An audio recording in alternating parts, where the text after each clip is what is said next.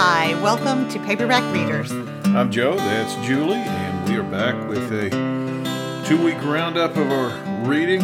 I think you were more productive than I was now that school's out. Well, it's the start of summer, but we have been really busy. Like, we've been running all the time. So part of the reason that I was a little more prolific than you was because I did some rereads. But yeah, and I spent a large amount of the last week on the phone with cell phone carriers, but that's another story for a totally different podcast, and let's stick to the one before us. why don't you get us started?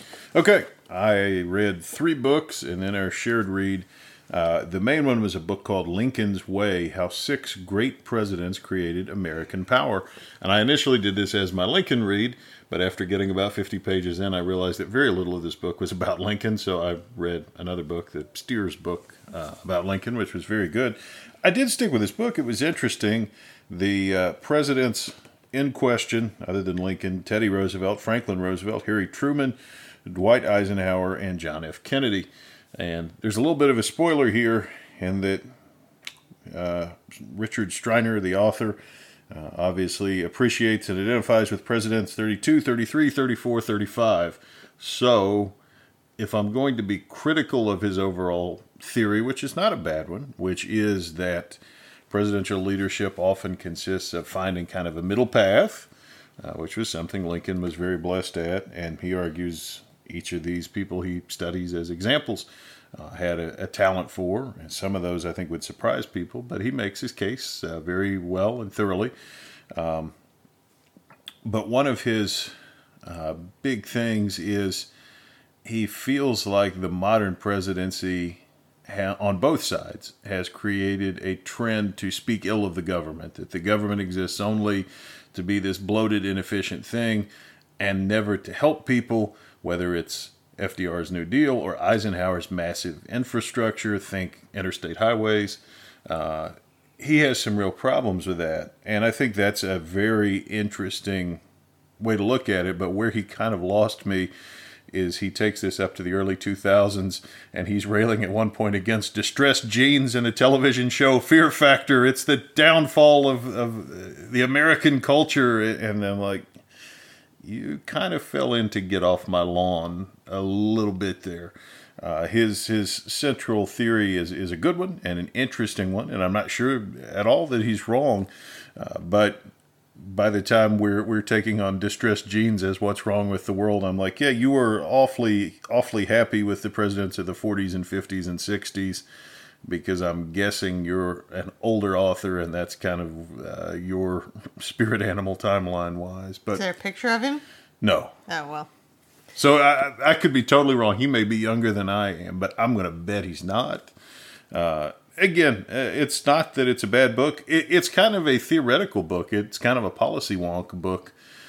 So not for everybody, but if you're interested in what makes a president effective versus what makes a president not effective, he's got some very good ideas here. But do be wary that the downfall of civilization will be traced through distressed genes and Fear Factor. Who knew? Well, all right then. Exactly.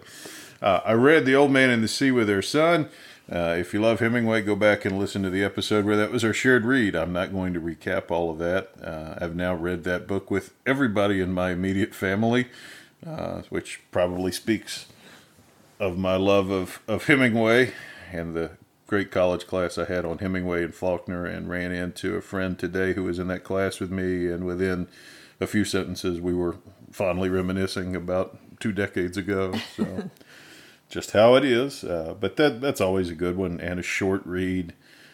And I think everybody appreciated it. Maybe everybody just humored me and let me get through it. I'm not sure. Boy, you should really work harder at it. It's a good book. Sure it is. No. It is a good book. Okay, and I'm trying to get the details on the other book I read. I want to make sure I have the title exactly right. The Cleveland Cavaliers, A History of the Wine and Gold by Vince McKee. This is one of my iPad reads, my nighttime reading, and it is just what it says, a history of the Cleveland Cavaliers NBA team. Very by the book, by the numbers, goes through. It is kind of funny because the book came out in 2014, so we haven't really finished the circle of LeBron James's story at that point, which really pretty much is the most exciting thing ever about the Cleveland Cavs. So the payoff is kind of muted here because we don't get the championship they win with LeBron. So if you like the Cavs, you may enjoy it. If you don't, I don't think this one's going to convert you. But that's my 2 cents on Vince McKee's The Cleveland Cavaliers. I know you were complaining because it was a slow 2 weeks for you, but I am not sure that you could have read any 3 more books that are more emblematic of you. Well, I've got a lot of good stuff in the hopper. If we recorded in another week, I'd like to think I'd have 2 or 3 more. We'll see.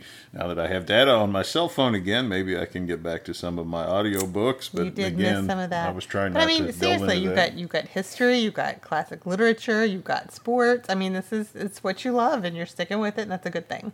I mean, I'm a creature of habit, if I'm nothing else. But I did manage to read a novel this time, and I look forward to checking out our friend Chad Gibbs's new YA novel.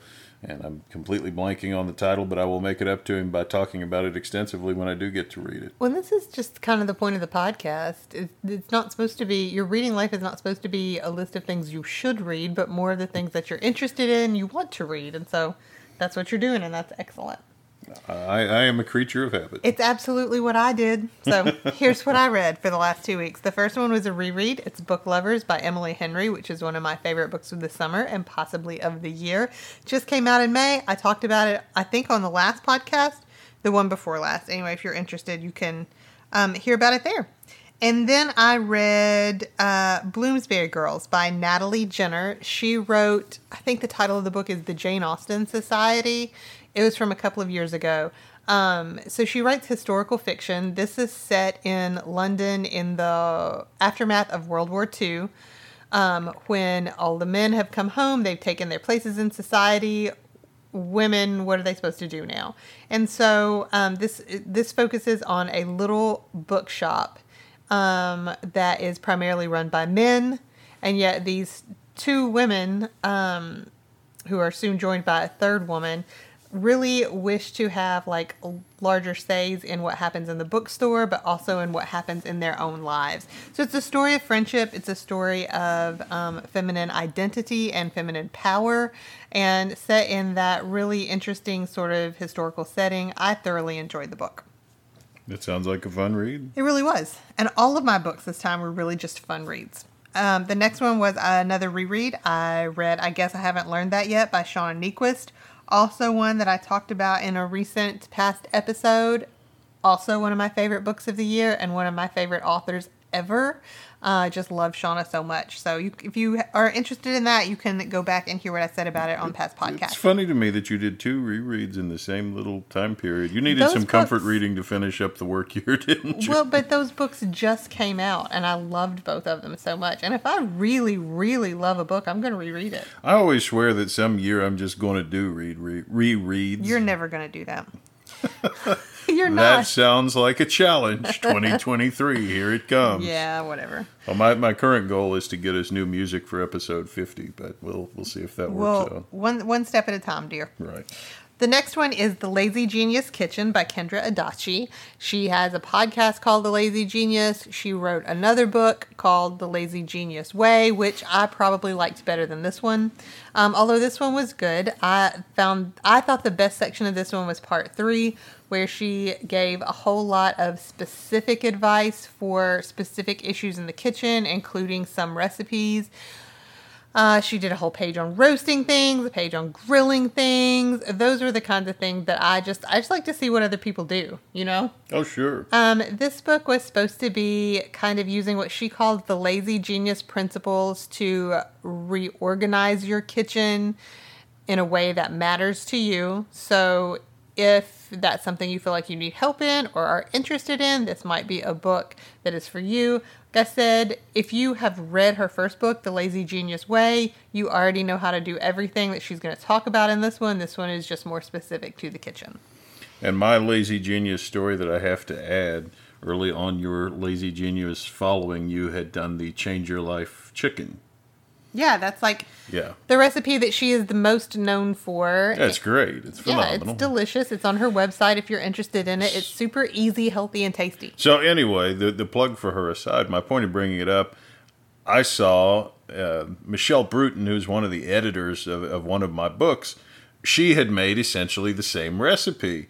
And she had tweeted it out. She was very proud of it. It looked great, just like it does when we make it. And I replied to her tweet and said, "Lazy genius?" ? And she's like, well, I'm lazy anyway. And I'm like, no. I'm saying is that where the recipe came from? But it actually wasn't. So it's apparently popular across platforms. But be careful with lazy genius discussion that you don't think you're casting imprecations against people. I listened to her podcast and enjoyed it for a lot of years. I also, like, that recipe is a favorite in my house, and I really like her easy chocolate chip cookie recipe as well. Oh, that is good. Yeah, you bet. She also got us going with bowls, like the variations on bowls for various recipes. Again, if you just need like a shake up in the kitchen, just something quick, her website is worth checking out. Her podcast is worth checking out because you can skim. She did a whole 3 podcast series on these various kinds of bowls, and they really kind of revolutionized our kitchen for a while. They're still on rotation. So anyway, that's The Lazy Genius Kitchen by Kendra Adachi. And then I read This Time Tomorrow by Emma Straub. I love Emma Straub so much. She wrote books like I think it's The Vacationers, and now my mind has gone blank. I cannot remember anything else that she wrote. But she's written a lot of books in the contemporary fiction genre. They're fabulous. I love Emma Straub largely because of her writing style. She does characters really well. She does setting really well. She herself lives in Brooklyn, and so New York is the setting for a lot of her books, like this one. They feel like love letters to New York when she sets a book there, and I love anything set in New York. She owns the bookstore, Books Are Magic. Her writing is it's just beautiful. It's writing that, like, I always feel safe in her hands when I go into one of her stories. This book, I was skeptical of at first because This Time Tomorrow is a time travel book. Alice, the main character of the story, goes to bed on the night of her 40th birthday, and she wakes up in the morning on her 16th birthday. And the biggest surprise to her there is her father, who, when she's 40, her father's in the hospital. He's slowly dying of something that's never really named. When she goes back on her 16th birthday, there he is, so much younger and healthy. And all these things that she never noticed or stopped to appreciate are there. Yeah. And then, of course, as in any time travel novel, the question is, what would you change if you could? I'm not a big time travel fan, just because, probably because you have taken us through so many fabulous time travel stories. I'm not criticizing. You love the trope. I do. Back to the Future was one of your all-time favorites. Yeah. Stephen King's 11/22/63, which is amazing. Oh my gosh. There are so many good time travel stories. I feel like you and I have watched most of the ones on film. We've read a great number of the ones in books. They're good, but I feel like it gets overdone. And so I was a little skeptical here. But again, Emma Straub is just one of those authors who is so wonderful at what she does that I thought this book was amazing. It had a lot of really good things to say about the nature of fiction itself. Her father is an author. Not Emma Straub's father, Alice's father in the story, is a novelist who made his fame through writing a time travel novel himself, which was adapted into a miniseries and all kinds of things. So there's a lot about the nature of fiction. There's a lot about what people want out of a good book and a good story. There was a quote in there that was so good that talks about how people don't have to have a happy ending, but hope, that's good. And that's really what I read a book for. I need it to have some kind of hope. So good about relationships between friends, with your father, and really, ultimately, as every time travel book is, it's a novel about your own self. Who are you? Where are you? What did you really want? And how do we go about getting those things? Y'all, I love her. That was a great book. The time travel book, it really took me a long time before I figured out that in many ways the time travel book as a genre is just about it's really about what a lot of Pat Conroy's books are about. It's that desire for a second bite at the apple. That if you did things over, if you could choose not the path you chose, but a different path. And Conroy, it's funny, never uses time travel, but Conroy's books always circle back to people getting a second chance at life, as it were. That's a jump I never would have made, but that's interesting. Yeah. So anyway, This Time Tomorrow was my favorite new book that I read of these past 2 weeks. And then the last one that I read was Just Haven't Met You Yet by Sophie Cousins, who also wrote something that I think I read last year. Her books are just really sweet, and this one was no exception. It was the main character. This one's set in England, or a little island off the coast of France, as most of it, I believe. But she goes on a trip for work. When she gets to the airport, dadgummit, she gets the wrong suitcase, and inside it is evidence of this guy who loves all these things that she loves. He has a copy of To Kill a Mockingbird in there. She loves To Kill a Mockingbird. As she goes through his suitcase, she becomes convinced that this is the man for her. And in a lot of the books, she is searching for this man with the help of the cab driver who took her to her hotel from the airport. Just a totally sweet, really redemptive little story. I thoroughly enjoyed it, and it was just a really fast read. I brought good books everywhere in my life, and it never found me a bit of love. Probably because it was like a Millard Fillmore biography or something. It's a shame that dirty looks don't go into words. I don't know what you're trying to say with this, or insinuate, or I'm not sure what you thought you were going to accomplish with this comment. Let's move on to our shared read, which is yes. Unlikely Animals by Annie Hartnett. Such a fun read. Do a summary of it. Well, I mean, you talked about it some last time because you had read it and you were like, I think you'll like this. And again, it's a second bite at the apple. It's the girl from the small town who's gone away to bigger and better things, except she's stumbled there. And she gets a chance to come back. And can she help her ailing father? Can she find her missing best friend? Can she assemble a better life than the one she had? And hijinks have to ensue.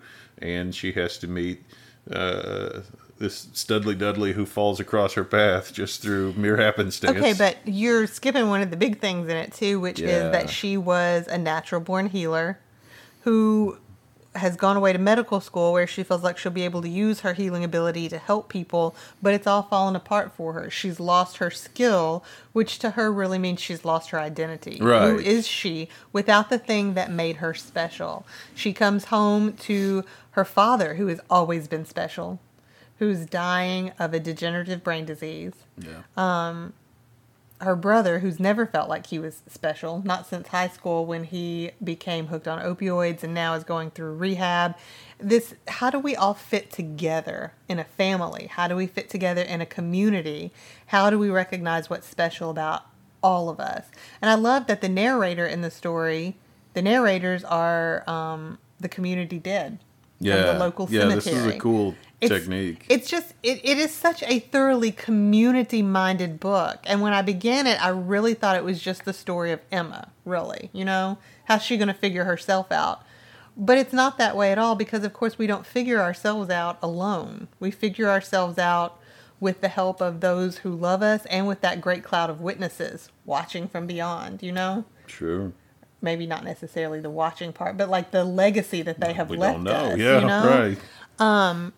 I felt like when I read this that it was really pretty nearly a perfect book in that it was very well written. Mm-hmm. Characters are great. Setting was great. All those kinds of things that I need to check off. But also all of the puzzle pieces click together by the end of it, you know? And you can kind of see how even these tiny things were fitting in.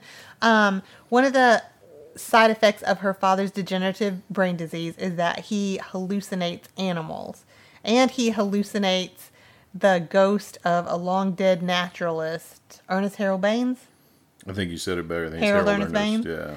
And even those pieces, like the title of the story, Unlikely Animals, seeing these animals, we are all ourselves animals. Yeah. All of the connections among all that just work together in such a poetic way that I found really beautiful, and kind of, I felt like it gave a much better understanding of what is our purpose here and how do we fit not only in our community but with like the world around us.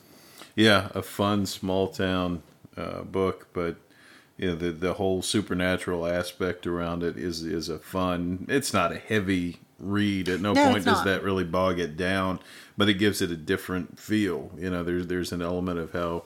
I mean, you mentioned that he hallucinates up the naturalist, or does he? The naturalist is real in the world beyond. The dead people know the naturalist. He's quite real to them, Right, so right. maybe he's not. Maybe he just kind of has a portal ahead and can see something that they can't yet. It's got some Our Town elements to Yeah, it. yeah, I'll buy that. Which I love. But more fun. Yeah. I love Our Town, but Our Town makes you cry. And Yeah. this was unexpectedly hilarious. Yeah, a lot of very, very like funny, dark humor, Yeah, just moments where you didn't expect to laugh and you're just rolling, really. Yeah, yeah. She's a writer who has a deft touch for taking serious subject and yeah, making you kind of guffaw a time or two. This was a book that I overlooked the first couple of times I heard about it. I don't know why it didn't really catch my attention. I did not expect. It didn't call out to me. And then I heard a couple of people that I respect really, like Haley, I think I mentioned her last time, said that this was an amazing book. And so I was like, well, let's see if we can find it. And I was really just kind of knocked over by how much I did love it. It was light, it was fun, but the other thing is, it was another fiction read that I really enjoyed, and I'm kind of sitting here with a handful of nonfiction titles I was kind of meh about, and going, why don't I just read more fiction? But I won't, as you said, creature of habit. Oh, you made my heart happy for about half a second there. And then you just kicked it down again. Well, this is why I have somebody to sift through all of the good stuff and give me the stuff that even a dunderhead like myself can manage. Speaking of dunder, You're not. You read a lot of good stuff. Segue. Dunder, hinting at our next read. Hinting nothing. Smooth work there. Just saying it. Our next shared read is going to be The Office BFFs by Jenna Fischer and Angela Kinsey, who worked in the fictional world of The Office at Dunder Mifflin. If you couldn't figure that out by now, you may have lived under a rock. We have done several Office-related books. It's not a novel topic, but yet it was one that when I heard about it was like, oh my gosh, yes, we're going to read that. Of course we are. Jenna and Angela do a podcast called Office Ladies, in which they talk about every episode of The Office. I haven't listened to it for quite some time now, so they may be done with it by now. I'm not really sure. I don't know either. But I did listen to it for a long time and just found it really funny. These two are quite hilarious. We can't wait to talk about it with you in 2 weeks. Yep, look forward to it. Hope everybody's having a nice summer, going somewhere fun, or just staying at home and trying not to roast there. Whatever you're doing for the summer, if you need something good to read, feel free to let us know. We'll give you some recommendations. Or if you think that you have some good ideas for things that we could read to fill our summer, particularly for Joe here, some more fiction to fill his days, you can let us know at paperbackreaderspod@gmail.com or on Instagram at paperbackreaderspod, Twitter at pbackreaderspod. And that'll reach us. And whatever you're doing, wherever you're going, be safe, have a good time, and for goodness sakes, keep reading.